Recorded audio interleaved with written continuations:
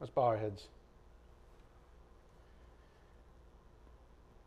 Dear Heavenly Father, thank you for this morning, for another beautiful day to fellowship together with you through the study of your word. Thank you for sending your Son to purchase our lives, for making eternity with you a thing to behold even today.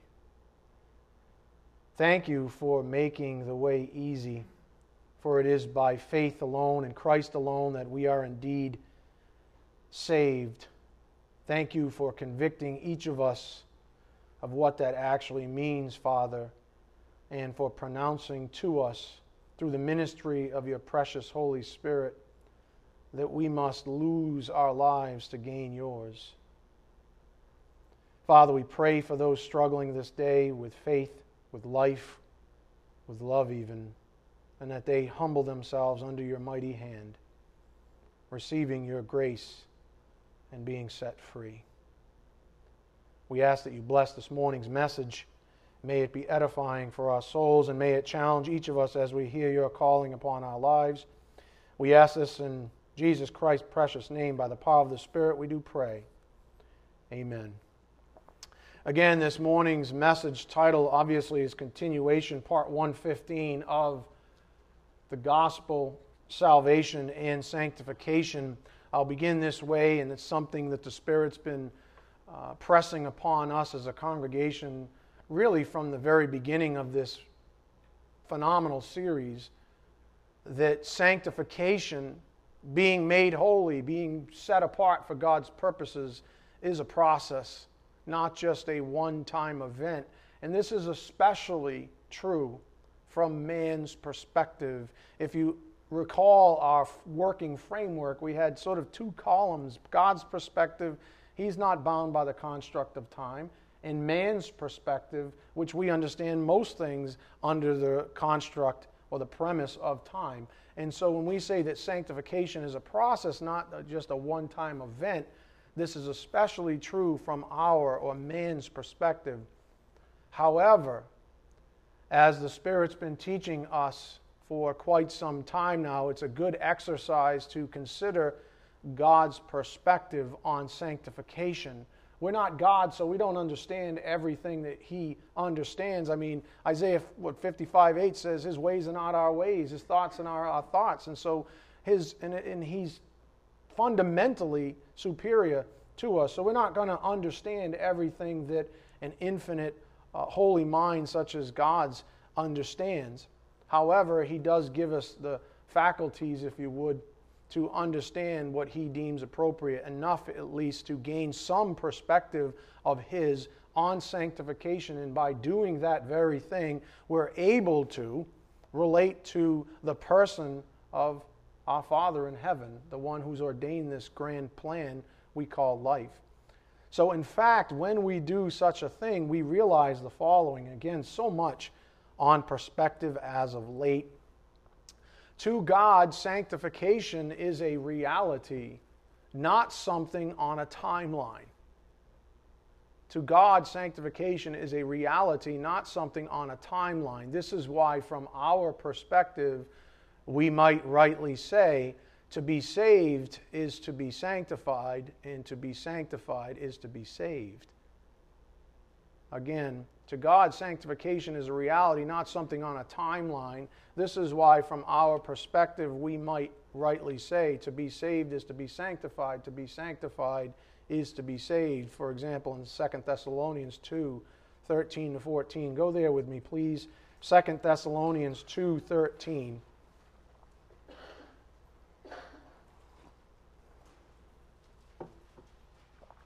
2 Thessalonians 2:13. This is the perspective he's trying to give us. Don't be frustrated, please, that you don't understand all of it, because so much of this, a la Hebrews 11, especially the front end, is about faith. And faith is in things we don't see, maybe not even fully understand, and that's perfectly okay, and that's legitimate as far as God is concerned. However, he does give us scripture like this.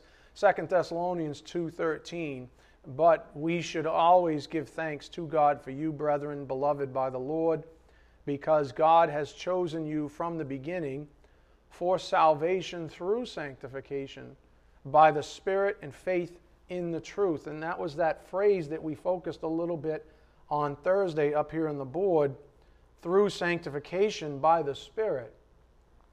And I'm borrowing from MacDonald here. Here we have the Holy Spirit's pre-conversion work. He sets individuals apart to God from the world, convicts them of sin, and points them to Christ. And so, from our perspective, there really is a process that occurs. We might call it, frankly, conversion. There's a conversion process, and we'll talk about, the way that God cultivates our soil over time in a moment here. Someone has well said, if it had not been for Christ, there would be no feast. If it had not been for the Holy Spirit, there would have been no guests. And that's an astute thing to say, because God the Holy Spirit does and is primarily responsible for sanctification. But as we're seeing here, to some, there might be a little bit of a confusion, because a lot of people learn, well, I'm saved and then I'm sanctified. But what does it say here? It says that salvation is through sanctification. That means there's a ministry going on even before a person is saved, to sort of move someone in that direction so that they are in that state of humility to be saved, to receive, that their soil, in other words, is ripe for sowing the seed we call the gospel. Again, verse 13, but we should always give thanks to God for you, brethren, beloved by the Lord, because God has chosen you from the beginning for salvation through sanctification by the Spirit and faith in the truth. It was for this He called you through our gospel, that you may gain the glory of our Lord Jesus Christ. Do not forget where we've been. We're still on the concept of ultimate sanctification, speaking of gaining the glory of the Lord Jesus Christ. We don't have that completed yet in us, but ultimately, ultimate sanctification says that we will. What we might rightly say then, in view of God's precious perspective on salvation and sanctification, is this, up here on the board. Salvation is a function of sanctification. Sanctification is a function of salvation. Welcome to the supernatural. The Spirit's been saying from this pulpit for a very long time, let's not, and it's funny because we were talking about this yesterday in the hospital, let's not put God in a box, okay? Let's not try to control the God, the infinite God of the universe, by setting up doctrines that push Him out of our lives, that sort of put a nice little tidy box around Him, so that we can, let's face it, in futility, try to control God. Let's not do that thing. And so you might be scratching your head saying, wait a minute, I thought sanctification was after salvation, blah, blah, blah, blah. Welcome to the supernatural. Salvation is a function of sanctification. Sanctification is a function of salvation. To God, these are one and the same things. If you're saved, you're sanctified. If you're sanctified, you're saved. So says Scripture. And that may not make sense to a person who's tied to a worldly timeline or the construct of time. But again, I say, welcome to the supernatural. I really don't know how to explain these two concepts perfectly as a man. So what the Spirit's comforted me with is the same thing He's comforting you all with right now. Up here on the board, very simply, folks, leave the supernatural things up to faith. If it says it in Scripture and it's clearly stated theology, it doesn't matter if you, quote, get it. It doesn't matter if it appeals to your human rationalizations. It doesn't matter. What matters is that He gave you that thing as truth. And you have to swallow it whole and say, I don't understand it, Father. Maybe you pray on it. Maybe you pray for a little more enlightenment on it. I don't know. But there are lots of things that I don't fully understand how they work out, even in my own soul. And what I've learned over the years is to accept it on faith and say, that's okay. If He wanted me to understand that thing, then He would have told me. So, as Scripture says up here on the board, 2 Corinthians 5:7, for we walk by faith, not by sight. We walk by faith, not by sight. Therefore, leave the supernatural things up to faith. Now, with all of this talk about the Great Commission, this has been such a heavy emphasis in our lessons the past few weeks, and our calling even regarding it. We know Matthew 28:18 through 20, go out and evangelize. Go out and make disciples. In the name of the Father, the Son, and the Holy Spirit. So with all this talk about the Great Commission and our calling regarding it, the Spirit has also given us the following to chew on. Up here on the board, more perspective. A human being has never saved or sanctified anyone, not themselves nor others. That is God's work. A human being has never saved or sanctified anyone, not themselves nor others. That is God's work. Up here on the board. 1 Corinthians 3:7 as a friendly reminder, so then neither the one who plants nor the one who waters is anything. This was Paul working out a situation where people were making, Corinthians, right, just like Americans, were making an issue out of the teachers. Oh, well, I'm from Paul. Oh, I'm from Apollos. Big deal. Big deal. It's God who causes the growth. So no one saves or sanctifies. We just do a job. We have a special commission on our lives as shepherds, let's say. But we're just sowing seed. We're just like the farmer who walks through the field and throws seed out there. But it's God who cultivates the soil and makes that supernatural growth occur. So I was reflecting on this, and I invite you to do the same. When you think about the Great Commission through this lens, that it's God's good work, doesn't it take the, quote, pressure off of us and when we try to force someone to be saved? Don't we have a natural inclination, especially when we love someone, to see them saved, to know what we know about Jesus Christ and His work for us? Don't we want, it's almost like this pressure, like, oh man, I got to get Uncle Jimmy saved. He's getting old, he's getting weird. I've got to just maybe evangelize him harder. What? How do you evangelize someone harder? Right? Well, you can't do that. The idea is that you give them the word of Christ. That's what Scripture says. That's what we're responsible for. Just sow the seed. God causes all the growth. And so when you think about the Great Commission, even though it is the calling in our lives, the Great Commission doesn't say that we're the ones who save or sanctify. The Great Commission says just go out and make disciples. Go out and sow the seed and do it accurately. So I was thinking about that, from the manward's perspective. It takes a lot of pressure off of us to try to force people to be saved. It seems obvious that many people are trying to do just that. Trying to save people. Just remember the following truths about saving faith up here on the board. A person is never saved by simply saying they are. A person is never saved by joining a church. A person is never saved living a, quote, good life. A person is never saved by being baptized or even baptizing their kids. And the list goes on.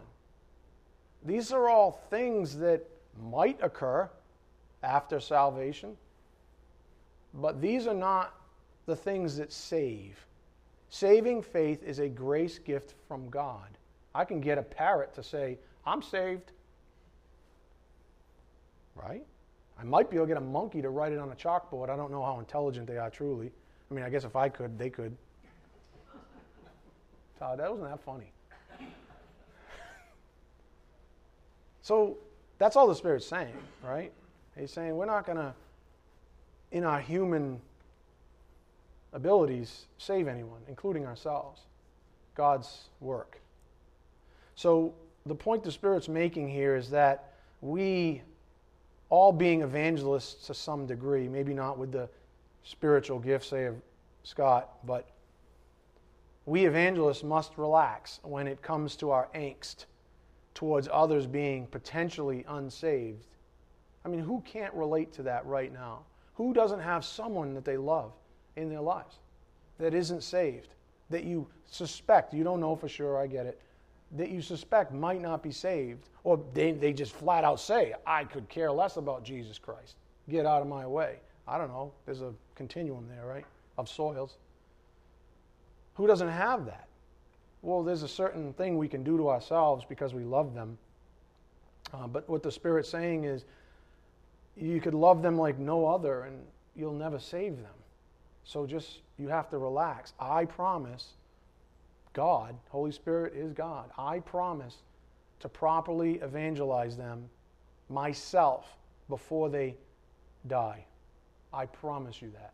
And that is in Scripture. And so if a person, after being evangelized by God the Holy Spirit, God the Holy Spirit, still says no, well, then it doesn't matter what you did or didn't do. Do you understand? You have a separate calling on your life to spread the seed. And after that, well, that's between them and the Lord, really. I was thinking about it. While mothers, quote, give birth to the physical body, they will never cause their child to be born again. Go to John 3:3. John 3:3. I think this is especially difficult, and feel free to throw tomatoes at me, mothers out there. But in my experience, it seems especially difficult for mothers to even contemplate as a saved individual that their children might not be saved. And so they just try so hard. It's almost as if, like Paul says, in Romans 1:9-3, I wish I could just be accursed myself because I love my brethren so much. Well, imagine a mother with a child. Geez, can I trade places? I'll go to the lake of fire so that my son or daughter can be saved. Doesn't work. Doesn't work. It reminds me of Abraham's bosom, Lazarus, and the rich man. And the rich man was on the wrong side of the fence, so to speak, in Hades. And he said, "Can you please just resurrect someone and go tell my brothers that I love about this going on?" And what was concluded, that if they didn't listen to the prophets who spoke about Jesus Christ, then they're not going to listen to a resurrected person even. So no matter how much we'd like to be able to say we could, make someone born again, we can't. And for whatever reason, I just think there's something there with mothers, a very difficult thing. John 3:3, understandably, Jesus answered and said to him, "Truly, truly, I say to you, unless one is born again, he cannot see the kingdom of God." Nicodemus said to him, "How can a man be born when he is old? He cannot enter a second time into his mother's womb and be born, can he?" Jesus answered, "Truly, truly, I say to you, unless one is born of water and even of," you might translate "and" as even of the Spirit, he cannot enter into the kingdom of God. Those are Jesus' words. Up here on the board, just to highlight that a little bit more, born of water and even the Spirit refers to the spiritual cleansing, purification man undergoes at salvation. This is a supernatural act, not an evangelist. Only God can save and sanctify, so learn to leave that onus on Him. Ultimately, He's the one who saves. He's the one who sanctifies. It doesn't matter how much you love Uncle Jimmy or your children or whoever that thing, your spouse, whoever that person is. It does not matter. You'll never save them.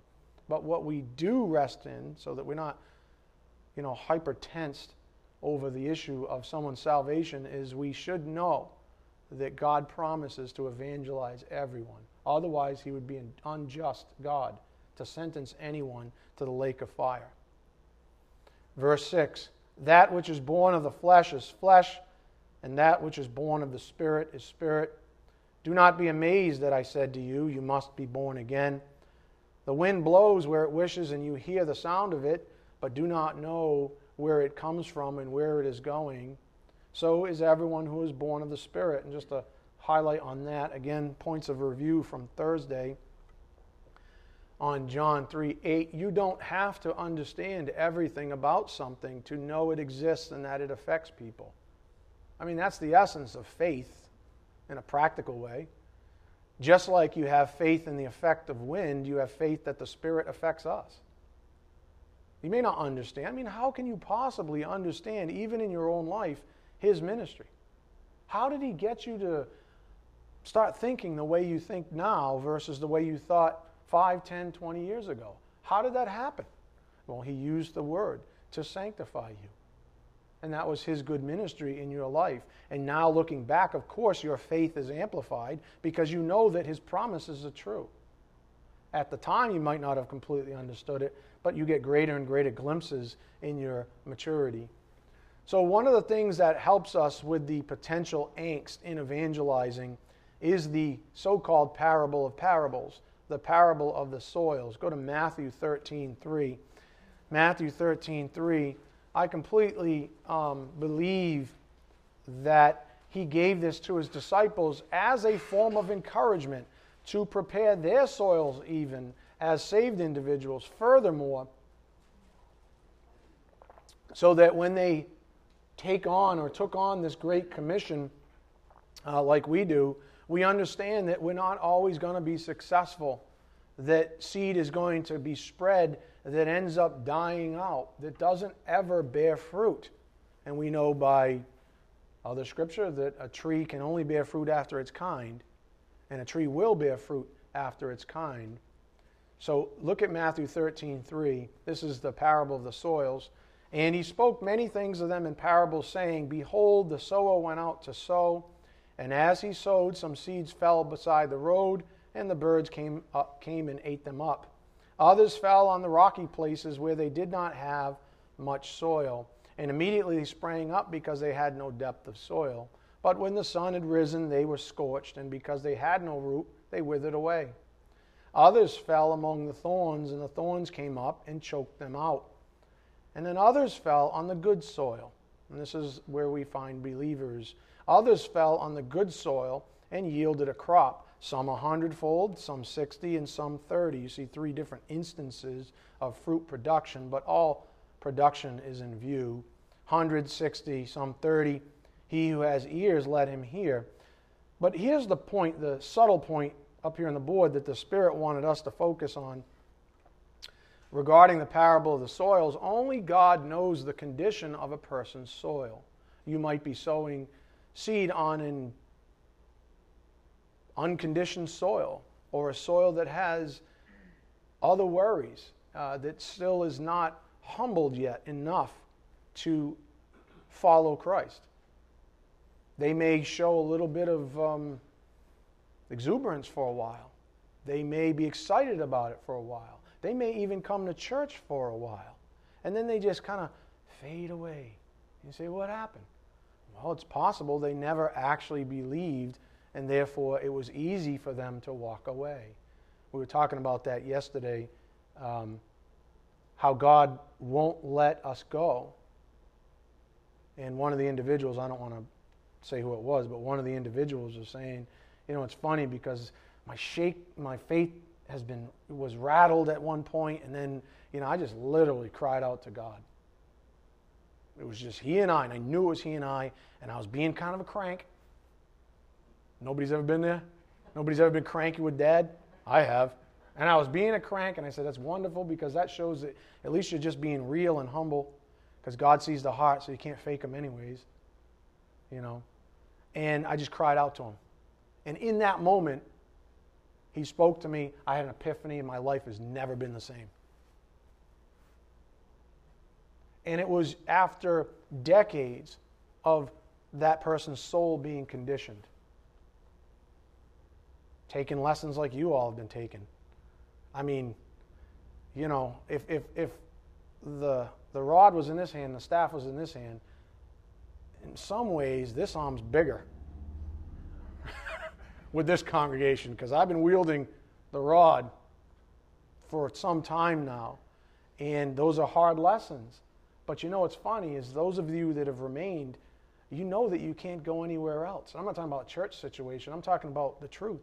You know that you can't run away the truth, because you know that God, the Holy Spirit, is in you, and he will convict you every day that you're negative.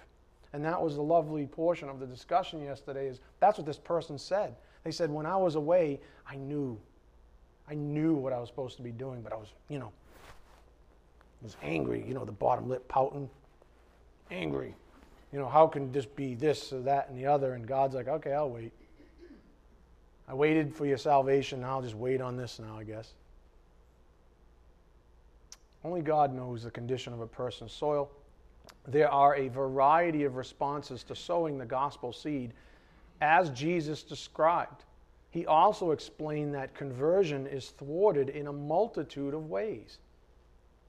A multitude of ways. There's a number of devices that Satan has instituted even. Remember our lessons on instituted arrogance in the United States? There's a number of things that have been instituted in your life that are designed to keep you away from being converted.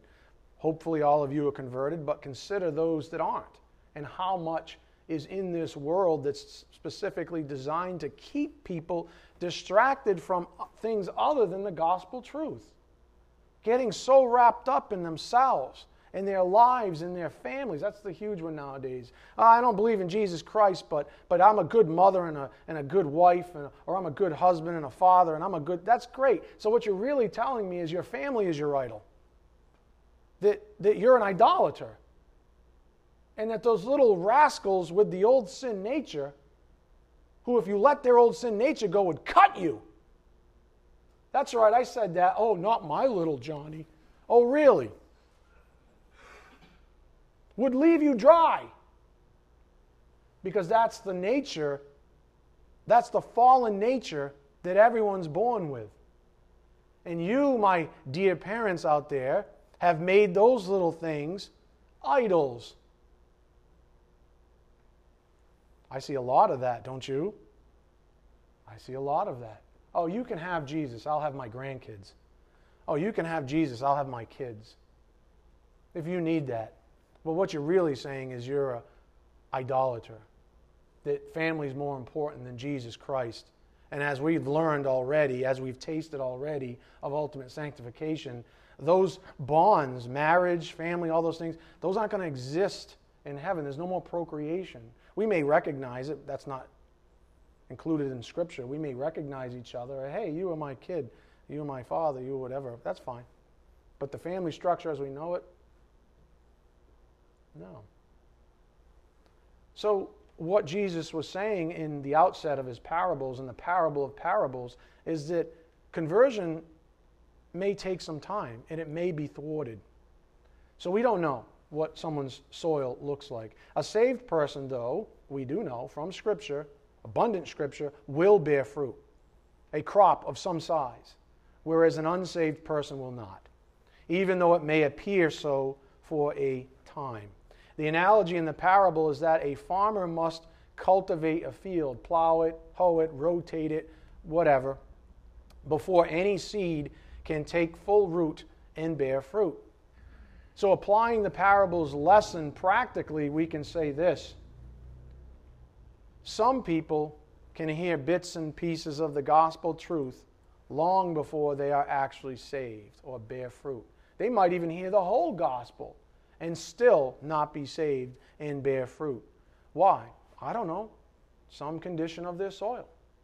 Their soil was like the rocky soil. Their soil got choked out or whatever. That's what Jesus was saying. There's lots of ways that Satan steps in and thwarts the conversion process. So, we ask ourselves then, well, we've got this great commission on us. I'm feeling a little pressured here. Well, what do I do then? Our part in evangelizing. If we can't save anyone, what must our job be? It's easy. Speak the word of Christ to others. The Spirit will use the content of your message to convict them of the gospel. It's not your job to save or sanctify. So then what's your job? Go out and give them, sow the seed. Go give them the word of Christ. We know this from Scripture, Romans 10:17. So faith, even saving faith, comes from hearing, and hearing by what? The word of Christ. There's no getting around it. You're not going to say to your child, I love you so much that God's just going to let you into heaven because of my love for you. Wrong. Wrong. Show me that in Scripture, and then I'll believe it. It's not in Scripture. There are a lot of mothers that are going to the lake of fire with their kids who had great adoration and love for their children. But you know what? That never transcended saving faith. That never made a child righteous. Only the blood of Christ makes righteous. Amen? So the word of Christ is really critical in the Spirit's ministry. So here's the principle I gave you on Thursday, a little bit more on perspective even. You might say, well, what's the word of Christ? I mean, should I have Scripture memorized? Should I memorize the entire book of Romans? Should I memorize the book of John? I mean, what am I doing here? Well, I can't tell you this enough. I mean, we must show love. What's the great manifestation of all the Word? Love. The greatest of these is love. Faith, hope, love. The greatest is what? Love. If I don't have love, I'm just a clanging cymbal. These are all passages, right? So it's not easy to evangelize anyone nowadays. And if you just approach them with, a club and a little coin with John 3:16, hey, believe that, be saved, they're probably going to take offense. But if you show up with the love of Christ, inviting others into your own life, into a relationship, whatever the depth of that relationship might be, you got to emanate Christ. We're being transformed into the very image of Christ. We're supposed to be ambassadors for Christ. We're supposed to be representing Christ. You might ask yourself, well, man, how well have I been representing Christ? Some of you might go, ooh, that stung. I'm not showing really anybody love. I'm showing everybody that I'm a selfish idolater. That's what I'm showing people. I'm a sweet gal when I need to be, or a swell guy when I need to be. Oh, that's just great, you self-absorbed, self-centered, egocentric jerk. That doesn't save anyone. That doesn't invite anybody into Christ's heart. That's what he's saying. He's like, it's great that you've got the word of Christ, but you can take the word of Christ and beat people with it. The Pharisees did that. Let me beat people into bondage. So we must show love, inviting others into our hearts. And don't get all mushy. I hope you know what I'm saying after all these lessons. Christ's heart. But the gospel truth about Jesus Christ is still necessary for salvation. We never know then how much the Spirit desires to fill in the blanks, which is why we let Him fill our mouths. Isaiah 59:21, Mark 13:10-11, Luke 21:13-15. We went through those on Thursday. Let's review with Mark 13:10. Go there. Mark 13:10. I just want you to see it again. Just to be encouraged that, it's really Him who does all the work, even in evangelizing. Mark 13, verse 10.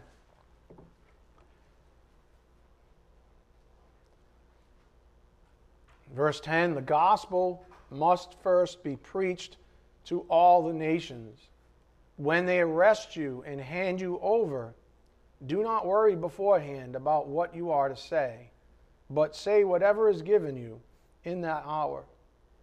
For it is not you who speak, but it is the Holy Spirit.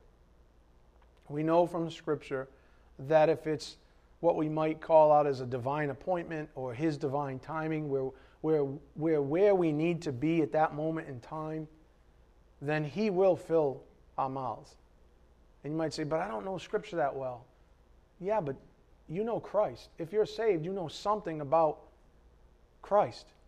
You know enough even to have been saved. Just share what you know then. Just don't come off as insecure about it. Say, I don't know everything yet. I'm still learning. I'm reading my Bible. I'm going to church. I'm learning. So bear with me, Mr. Unsaved person. But what I do know is that He's changed me. He's saved me.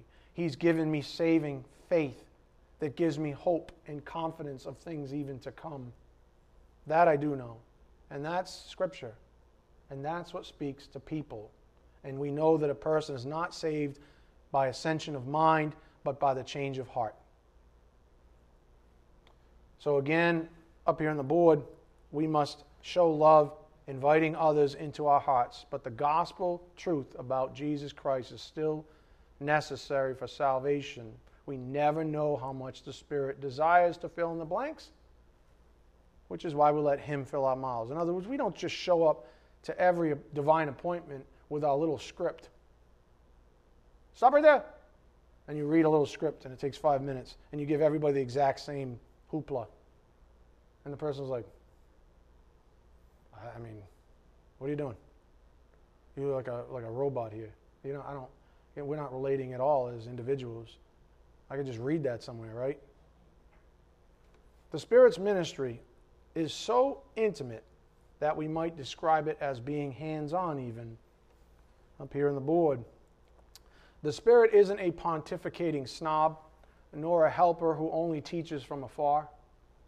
He is within believers, working, showing, prodding, moving, convicting. God, the Holy Spirit's ministry is more like a vocational shop teacher than a college philosophy professor. What do I mean? If you've ever been in a shop class, you know that you learn a little and then you do a little. Then you go back to the board and you learn a little bit more and then you do a little bit more. You learn a bit more and you do a little bit more. Versus a college philosophy professor that just sort of talks down from some ivory tower and pontificates incessantly. I'm not picking on anybody. Everybody's, oh, now I'm really offended because I was a philosophy major. Get over yourself. Seriously, get over yourself. For example, that intimacy produces a confident hope in true believers up here on the board, knowing the Father. I can teach someone about eternal security, but unless God the Holy Spirit endorses it, they won't ever possess the living hope. 1 Peter 1:3, that it provides, a.k.a., or example, a professing unsaved Christian is insecure. Why is that? Because they haven't been assured by God the Holy Spirit himself. That's one of his ministries in the life of a believer. I'm going to tell you you're a child of God. I'm going to explain these things in ways that can't even be written in words. I'm going to encourage you. I'm going to fill your mouth even. Don't believe me? Then believe Scripture. Romans 8:16, the Spirit himself testifies with our spirit that we are children of God. He's not going to do that to an unbeliever. He's not going to say, you're a child of God to an unbeliever. But Scripture says, straightforward, he will with a true believer. Now, changing gears a little bit, again, this is what happens when we have a summary lesson, when we're coming out of this deep dive, this mine shaft, after months and months of detailed studies. We're almost done with the series, 115 parts. So just bear with it. Changing gears, but not off topic. I received a lot of feedback, positive, all positive, from Thursday's message from you all. Probably the most I've gotten in a very long time on any one message. So if you haven't listened to Thursday's message, please do yourself a favor. There's a reason why this pulpit is open 3 times a week. It's so that you can continue to receive grace from God. So with that said, I received a lot of positive feedback from the congregation after Thursday's message, especially the latter portion of it, since it was a bit of a heart-to-heart from shepherd to flock. I'm not interested in reiterating my thoughts, but here's the highlight reel. And I apologize, I'm a golfer. Or I'm not anymore, but I used to be. And so I would read this little red book by Harvey Penick. And it was just basically wisdom from an old guy that taught golf for decades. To like Ben Crenshaw, a couple of other famous people. Anyways, this was one of the lines. He said, when I tell you to take an aspirin, please don't take the whole bottle. So think about what the Spirit's been saying about the Great Commission. Hey, maybe it's time you go out and consider what your purpose here in life is after salvation. Okay? There's your aspirin. Take this aspirin. Call me in the morning. Okay? But don't do this. I'm going to have a track in one hand and the yoke in another. I'm just going to run down the street. Here you go. Maybe I'll even lift off and fly around like Superman. Let's not be ridiculous. Look how long it took him to get you where you are. Just look at that for perspective. When I tell you to take an aspirin, please don't take the whole bottle. In the golf swing, a tiny change can make a huge difference, the natural inclination is to begin to overdo the tiny change that has brought success. You exaggerate in an effort to improve even more, and soon you are lost and confused again. It can happen. It can happen. So in their excitement, people tend to overshoot the Spirit's guidance a bit. And then what happens is the whole effort becomes something short-lived because of burnout, because it's not from Him, not all of it anyways, and ultimately cast off as something, just say another emotional high. I had this huge spike, and now it's over, and then it's done. Well, I don't want that for any of you. I don't want this to be this emotional high you're riding, because you know why? Emotional highs eventually burn out. Well, I'll just read another book. Or I'll re-listen to another lesson to get me jazzed up again. Well, then you're not actually listening to the curriculum that God the Holy Spirit has set before you all. You know, like Tuesdays, Thursdays, Sundays. Blogs. They're blogs? Yeah, they're blogs. You're not actually listening to what the Spirit's trying to do in your life. You're just looking for the next pill. You're just looking for the next emotional high. And nothing ever good comes from that. It looks good on the outside. It looks all shiny, this shiny new object, but stick around, see what happens a few months down the road. The spiritual life is an endurance race, not a sprint. Now, just because some have been moved by the Spirit to accelerate in certain areas of their lives doesn't mean that others are being called to do the same. And for the sake of perspective, those, quote, others may be called to accelerate in a completely different direction, in a way that the first person isn't called. So it ends up becoming this myopic point of view, this egocentric, fleshly point of view. Well, I'm called this way, and I'm totally emotional about it. Why isn't everybody else doing this thing? Well, then what if, the other person would be like, whoa, I'm over here doing something else. Why aren't you doing this thing? And then a third person comes on, why aren't you doing what I'm doing? Nobody's doing the same thing if they're actually following the Spirit. You know how I know that? Scripture. Oh my God, you mean there's a variety of ministries but one Spirit? He's the one who gathers all of them up for the greater good of everyone? Yeah, that's 1 Corinthians 12. But I'm so, yeah, good for you. But I'm so jazzed up. Good for you. Honestly. But let's not infect others with your emotionalism. That's what the Spirit's saying. It's great to be jazzed up. There's nobody, quote, prouder of what's going on in some of your lives. But I don't want it to give Satan an opportunity. So from the blog I wrote on Saturday, called The Last One In Syndrome, here's just a blurb from it. Living for others means having the wisdom to understand the nuances here. It means always considering others in whatever we say or do. That's why over time, when emotions die down, true wisdom sets in, and a person transitions from being a potential liability to the kingdom to an asset. Patience, my friends. Patience. So the additional perspective the Spirit's giving us is on patience. It's up here on the board. It's quite possible that God will convict you to wait on His timing to do this or that. We all know pretty well there are commands in the Bible that we don't do as individuals. Is anybody here willing to stand up right now and say, I literally, like the rich man, right? I literally have done every command known in the Bible. No, you know what we do? We pick our favorites, the ones that we're moved to do, and then we say, this is the one, and you should be following this command because I am. And it's all about me. Wrong, wrong, wrong. There are many, many commands in the Bible. Some are affected by God the Holy Spirit to hone in on that versus another one, versus another one, versus a different one. So it's quite possible that God will convict you to wait on His time and to do this or that. Do not ever ignore His convictions, whether or not it seems rational that you should be doing something.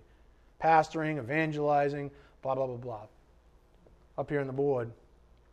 And remember this, those who are teaching you and that they are teaching a very broad range of believers. Therefore, prayer is key. I have everybody from new believer to ancient, sorry, Bill, to ancient believer in here, right? What are you thinking? I mean, if God the Holy Spirit needs to say something to Bill, or that end of the spectrum, then say it, hey, the God the Holy Spirit, he's either telling me that's something that I'm going to enjoy someday, but right now I can tell that it's not for me, not at least wholly. But Bill, on the other hand, might be saying, uh-oh, you got a bullseye right here, right? He's like, boom, boom, boom. So? And then I might have to speak to a very young believer, and it has nothing to do with age, in the congregation. And others are like, rolling their eyes. You have to pray. This is not about Pastor Ed. If I'm like, like I did on Thursday, I almost had to give my mother a stroke, leaned over the pulpit and screamed, evangelize! That doesn't mean everybody should be fighting for the yoke and running around circles. Oh, he said evangelize. Oh. No, I don't know exactly who he's speaking to, but I know he's had me yell for a reason. Somebody heard that and was like, yee, I just got the bullseye. But not everybody. So what he's saying is if you're the one that's, between the crosshairs, don't bleed all over everybody else. If you're being moved to do something, then do it. By all means, do it. It's okay to encourage other people, but leave it at that. Right now, I'm guarding against something I'm calling, you're going to laugh, but whatever, evangel-shaming. Right? I'm serious. Evangel-shaming. When one person feels pressured by another to, quote, go out and evangelize a certain way. There are infinite ways to accomplish the Great Commission! Exclamation point. Some may have small audiences while others large. Some are public ministries, some are private. The Spirit decides. Not you, not me. 1 Corinthians 12, 5-7. Some of you may inadvertently be guilty of evangel shaming. And I'm not questioning anyone's heart. I don't believe anyone's heart is foul on this at all. There's just a groundswell going on, which is lovely to see. But my job as a shepherd is to make sure that the groundswell doesn't drown other people out. Doesn't bury people in some form of emotionalism. So some of you may be inadvertently guilty of evangel shaming, not realizing the feedback I'm receiving from others on the topic. You don't receive the feedback I do. I'm the one who received all the feedback on Thursday. You didn't. I know what's going on, so you have to trust me with what I'm doing right now. So I just need everyone to be sensitive to the issue. As I've taught not too long ago, we all have unique lives to live as unto the Lord. I've been saying this from the pulpit for a very long time. He made you just the way He wanted to make you. So be you. Go to 1 Corinthians 12:5. 1 Corinthians 12, verse 5. Again, I don't want you to take my word for it. I want you to see Scripture. And then you can let the Spirit convict you.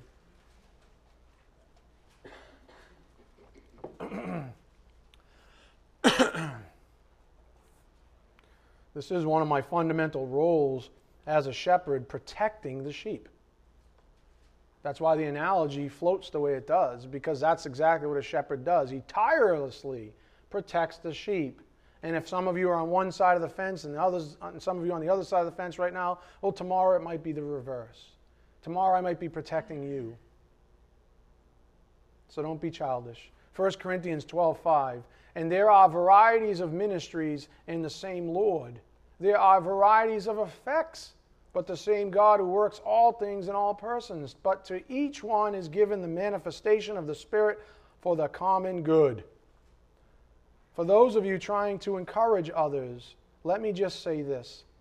First, there's a lot of encouragement coming from this vessel, from this pulpit already. A lot. Therefore, once an evangelistic type ministry is made known, let people decide for themselves. Let them decide for themselves whether the Spirit is convicting them to participate.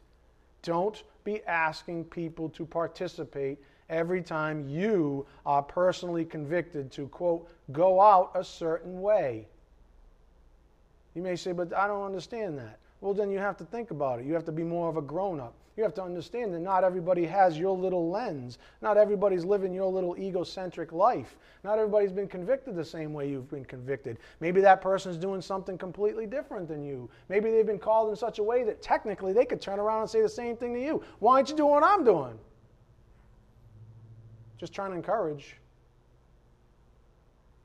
So this is the main reason why I decided to post the outreach ministry schedules once rather than encourage people to keep calling or texting or doing whatever they do with things like, do you want to come out with me or us or whatever's going on? I mean, just to put it in perspective, that'd be like me. I mean, is this not a ministry? Right? There's a variety of ministries. This is a ministry. Anything out there is a ministry. Sometimes large, small audiences. How would you like it if every time church was open, I texted or called you personally? Hey, are you coming today? No, seriously. Wouldn't that, you'd be like, whoa, what? Wait a minute, this is making me uncomfortable. I literally have other stuff to do, but maybe you won't understand. Maybe I'll look like a jerk. No, now I gotta go. Now your motivation is terrible. You've been evangel-shamed. Right? Why are you not coming? Where you been? Would you like to come with me? There's church tonight. I know there's church tonight. It's posted. Every Tuesday and Thursday and Sunday. Yeah, but I just want to make sure. That's the same thing. It sounds silly, right? Everybody's laughing, but why are you laughing? Because a ministry is a ministry is a ministry. I would never dream of doing that. Why? Because I know how many of you would stumble over time. Be like, I'm just going to put him on text blocking. It didn't come through. It's amazing. It actually never came through.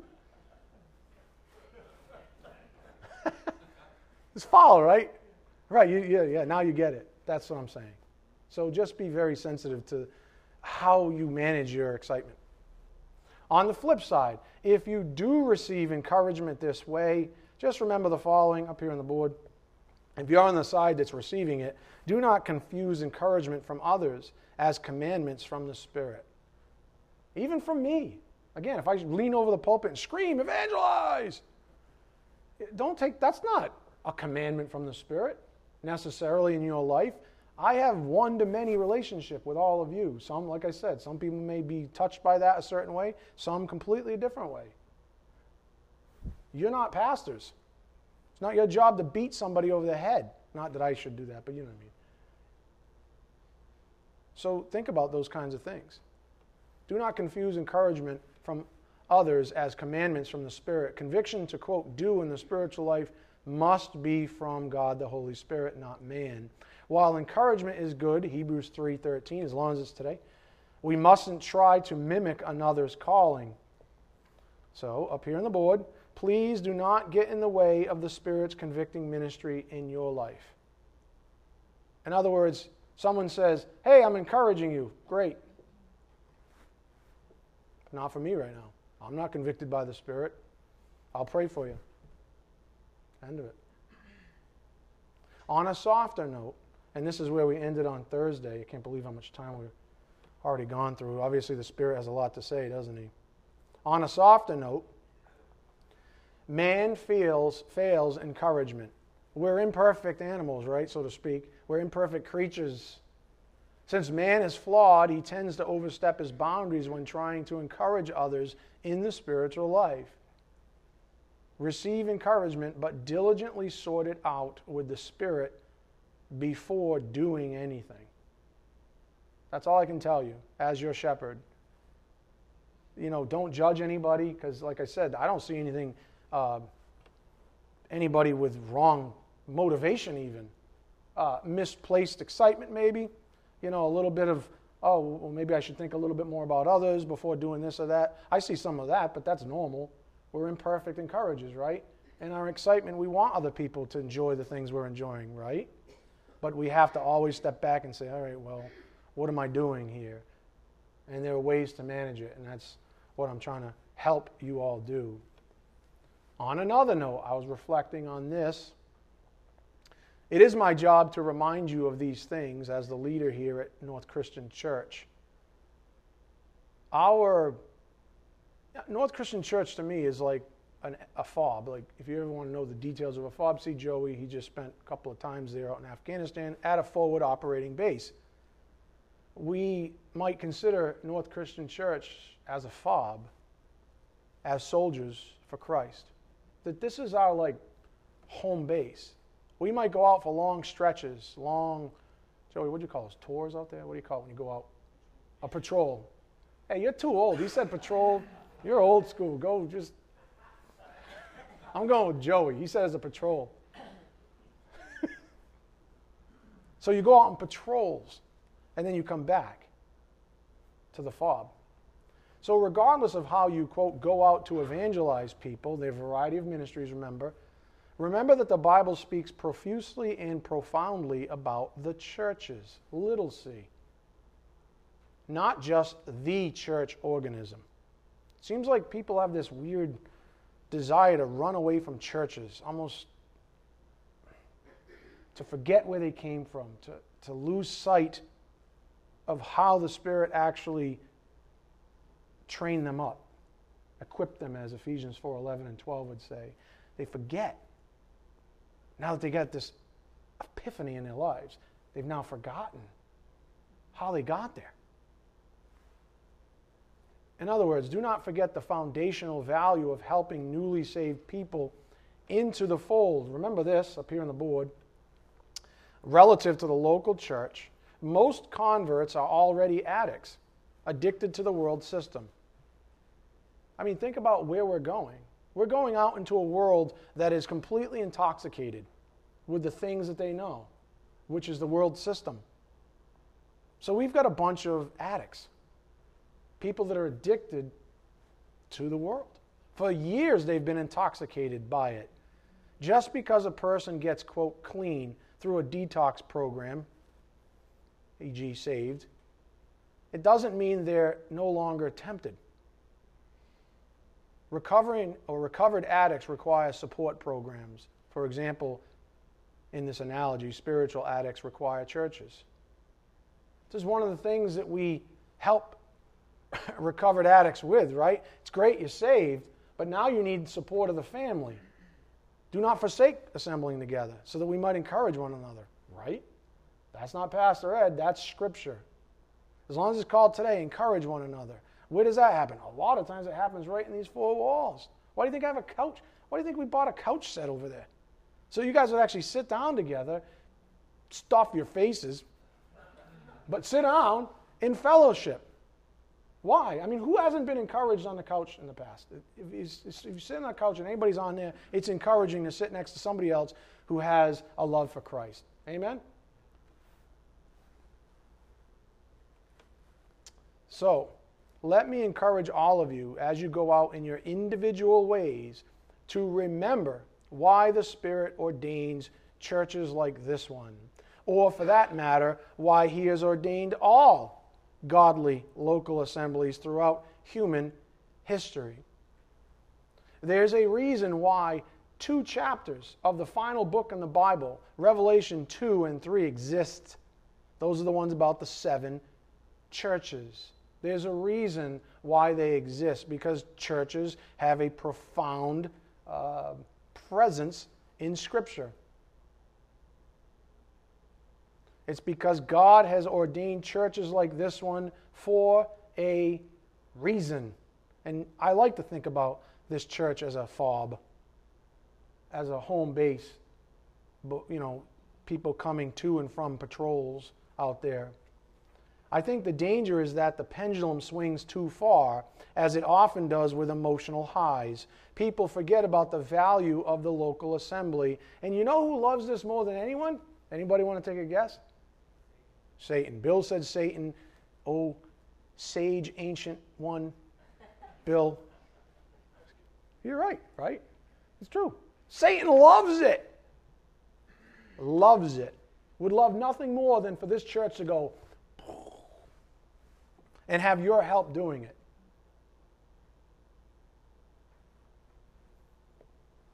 The local mission. Once a person is saved, their first objective is to keep on learning the Word of God. They're a very vulnerable place at that point. See? That was an amen in baby speak. Wow, that was amen. They're back there like this.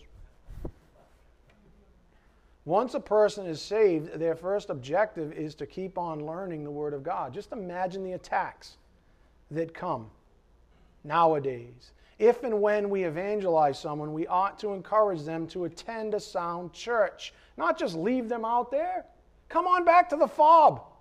Get a little rest, rejuvenate, get trained up. Don't just leave them out there. Hey, good to see you. Catch you back in heaven. How do you even know that that moment that you so-called evangelized them, that they were actually saved? They could be one of the roots that had no grounding and shrivel up. And you see them a year from now, and it's great while it lasted. Thanks for the beauty package or whatever. You don't know. You don't know. So if we evangelize someone, we ought to encourage them to attend a sound church. It doesn't even have to be this one. Find out one that's in that area even if they can't make it here. Under a sound pastor, there's a lot of crackerjacks out there, folks, such as with North Christian Church. And I say that with complete humility. Our relationship with new believers shouldn't end after the gospel presentation. It shouldn't. But I think that it makes us feel good if we go out, give somebody a tract, or go out and give them the gospel, and go out and give them a package, and we're like, hey, I did my work. I'm going to go watch the game. No, what has he been telling us? What the whole Bible is about? Relationships. Personal relationships, starting with God the Father through the Son. Amen? How personal is God the Holy Spirit? He has a personal ministry in your life. He indwells you. That's how personal it is. This is about relationships, my friends, not you going out and putting a feather in your cap, doing this or that, and this kind of a thing. So to all of you, I say, do not become lopsided. Do not forget where you came from. God prepared all of you for the battlefield. Consider how much work has been done inside these four walls. Do not forget where you came from. North Christian Church is like a FOB, a forward operating base. Soldiers must be trained and retrained, Ephesians 4, 11, and 12, after they are enlisted. Afterwards.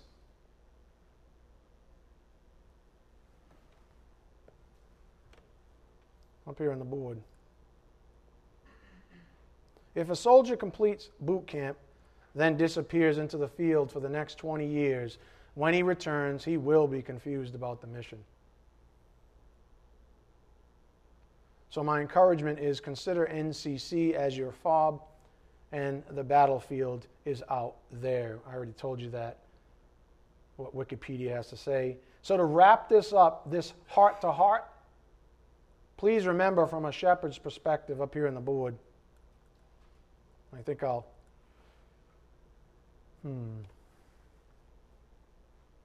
Yeah, I've got a couple more points. I have to get this in. It's very, very important. To wrap up this heart-to-heart, please remember from a shepherd's perspective the following. One of the greatest tragedies that the Bible counsels us against is encouraging someone who's not actually being led by the Spirit to do something that others might be led by the Spirit to do. Great, great tragedy. Great, great tragedy, folks. Why? Because that person's pride might be appealed to. You may not think this way, but I do. I say, why did I get all that feedback I got on Thursday evening? This is part of why. Not the only reason, but part of why. I have to look back and say, well, why did someone go out in the first place if they weren't moved to do it? Pride. who incited that pride. Maybe the person encouraging it. I don't know. Maybe it was pressure from without. Maybe they felt pressure from without. I don't know. But I know the dynamics exist because the Bible tells us they exist. Pride is what falsely motivates people outside of God's will. It's quite easy to appeal to someone's pride, even when it comes to the spiritual life and, quote, doing things. Isn't that what fuels religions? Yeah. Well, you know, these stand-up people over here, we've got them enshrined. You see this pew up here? Only the enshrined few can sit in that pew. Someday you'll be like them. And let's list on a board somewhere all the wonderful things that they do. Look at their bacon apple pies. They're doing yard sales. They're doing this. They're doing that. They're doing all these things that you're not doing. Oh, I better get doing something then. What are you appealing to? Someone's pride. Now you got a person who shouldn't be doing, who's never convicted by God, the Holy Spirit, to start doing things that somebody else is doing. God even knows if they're doing it for the right reasons. Sounds like a big prideful abomination. Pride is what falsely motivates people outside of God's will, and it is quite easy. And if you're really not being honest, if you don't think your flesh chews up these things and is ready, at the ready always. How dare you talk about me? How dare, I'll do it and I'll do it better than you. Look at this, watch this, ready? Give me 100 tracks. 16,000 homeless people were saved last Saturday because I had built a machine that literally fires tracks into their foreheads with a Snickers bar. So while they're eating the Snickers bar, they're reading the track, you know what I'm saying? Scott's got nothing on me. Look, if these people succumb to this kind of a temptation, the result is never good. You going out and trying to be like Mike isn't ever going to do anything. I mean, Mike Jordan, that was a Nike thing. So if they succumb to the temptation, the result is never good. So motivating pride, this is bad.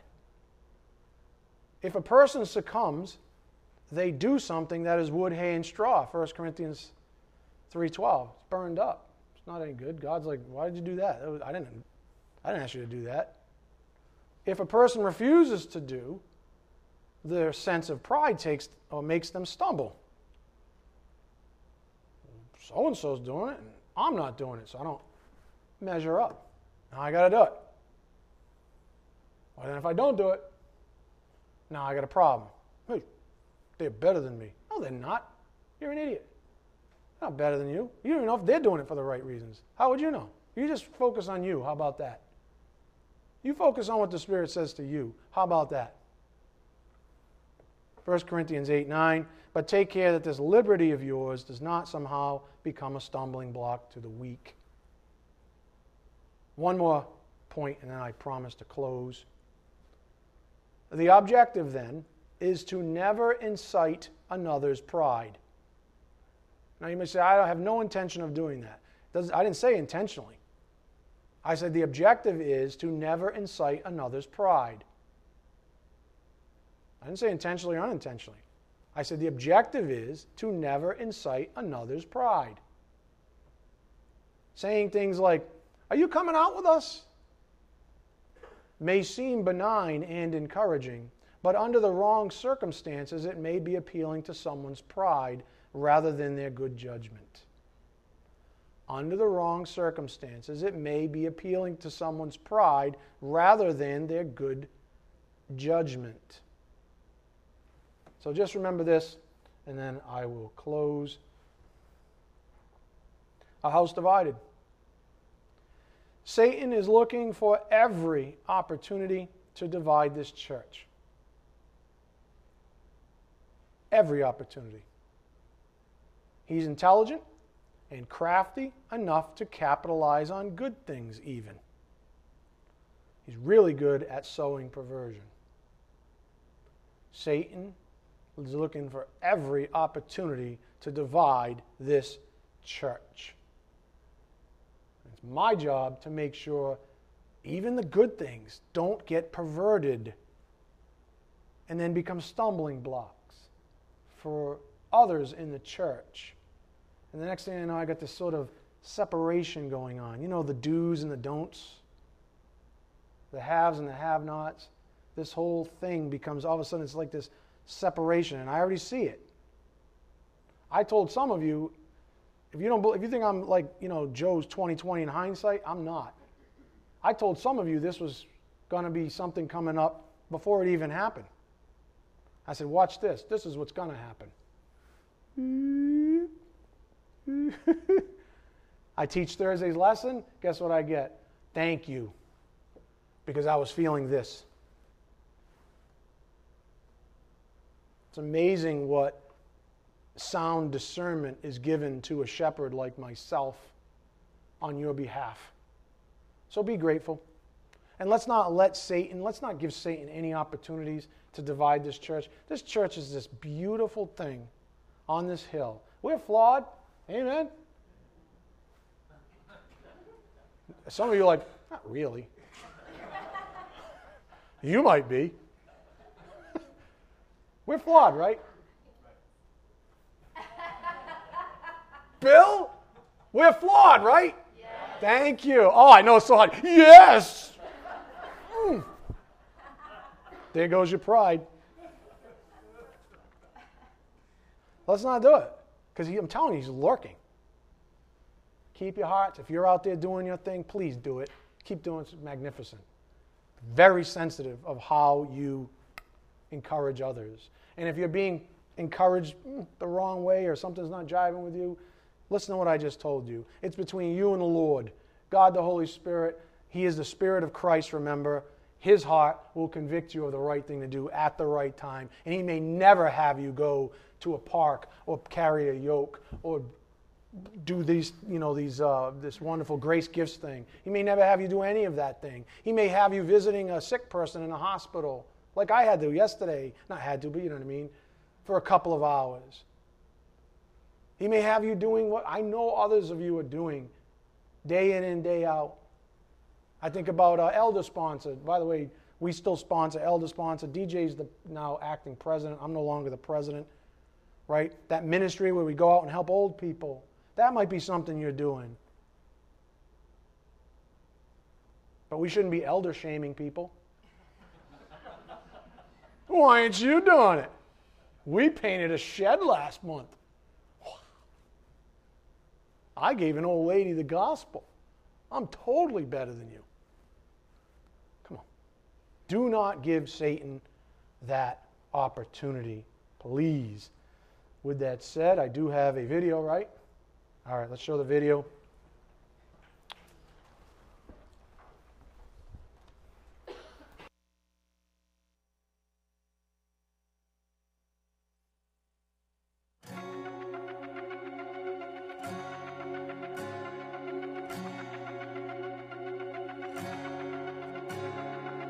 Anytime a heart turns from darkness to light, anytime temptation comes and someone stands to fight, anytime somebody lives to serve and not be served, I know God is on the move, hallelujah. God is on the move in many mighty ways. God is on the move, hallelujah. God is on the move today.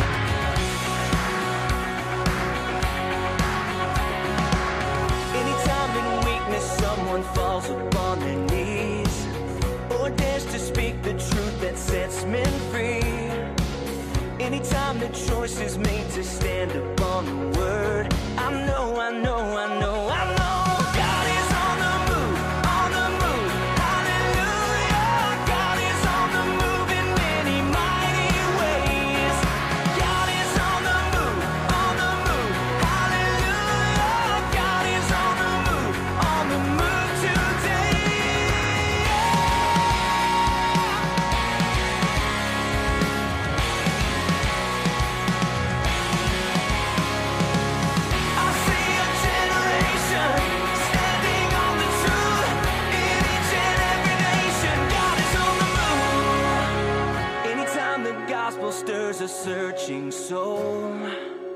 when someone says, send me, here I go. I know, I know, I know, I know.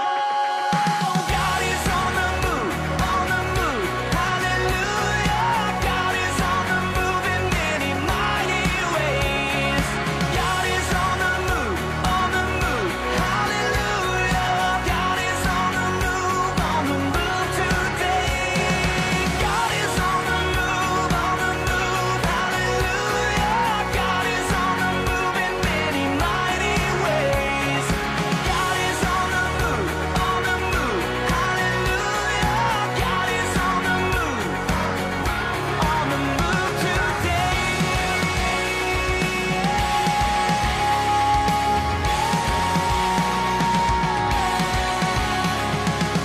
I see a generation standing on the truth. In each and every nation, God is on the move.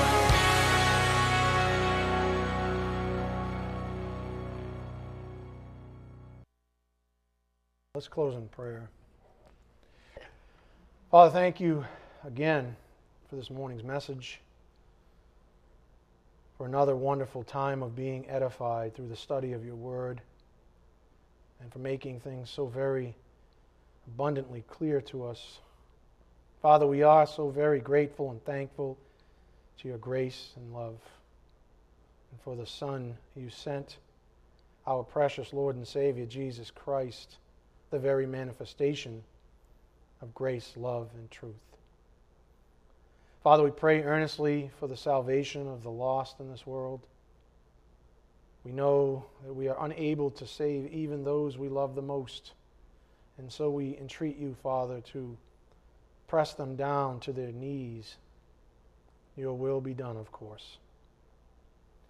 May you bless all traveling from this local assembly. It's in Christ's precious name, by the power of the Spirit, we do pray. Amen. Thank you.